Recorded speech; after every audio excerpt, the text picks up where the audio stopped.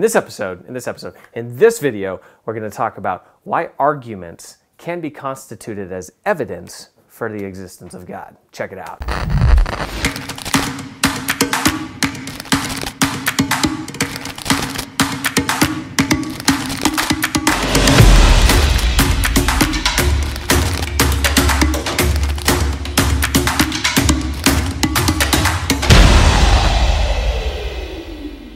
What's up, everybody? This is Josh from Practical Theism.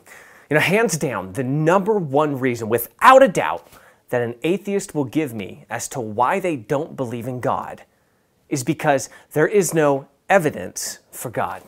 I was recently in a pretty lively discussion, I would say, with someone online the other day, and they were claiming that there's no empirical evidence for God's existence. So I stepped back and I thought, okay, I see where this is going. And I responded back to him, kind of smug, maybe a little salty even, but nonetheless completely honest and earnest in what I was trying to convey and get across. And I said, well, what evidence would you have to see in order to be convinced that God existed? Silence. I mean, he was silent, not the evidence wasn't silence. But I know that many people might make the claim, oh, well, if God came down and cured all the kids at Children's Hospital, that would be evidence. Well, to which I might say, how can we be sure that one wouldn't just write that off as a scientific marvel and phenomenon?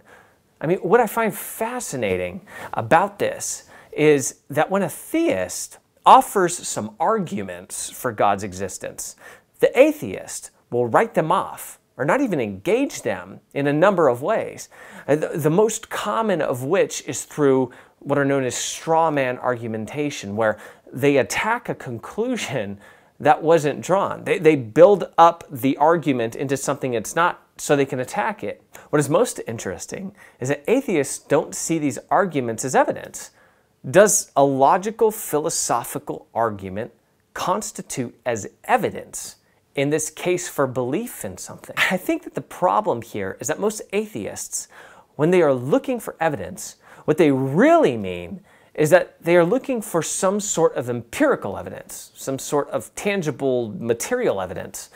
But let's define what evidence really is. Evidence is defined as the available body of facts or information indicating whether a belief or proposition is true or valid. What is a fact? Well, a fact is a thing that is indisputably the case.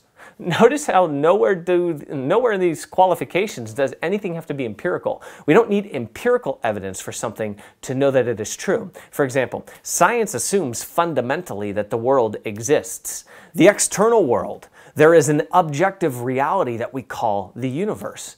Another example is that there is an innate moral code that every human seeks the good for themselves.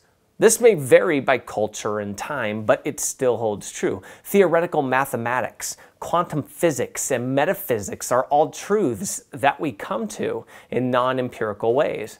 And because of this, the arguments that theists put forward, while not empirical in one sense, are valid in establishing the truth of a creator of all things, a first cause, a non-contingent being that is the ground and reason for our existence. So, are the common theistic arguments for God's existence valid evidence?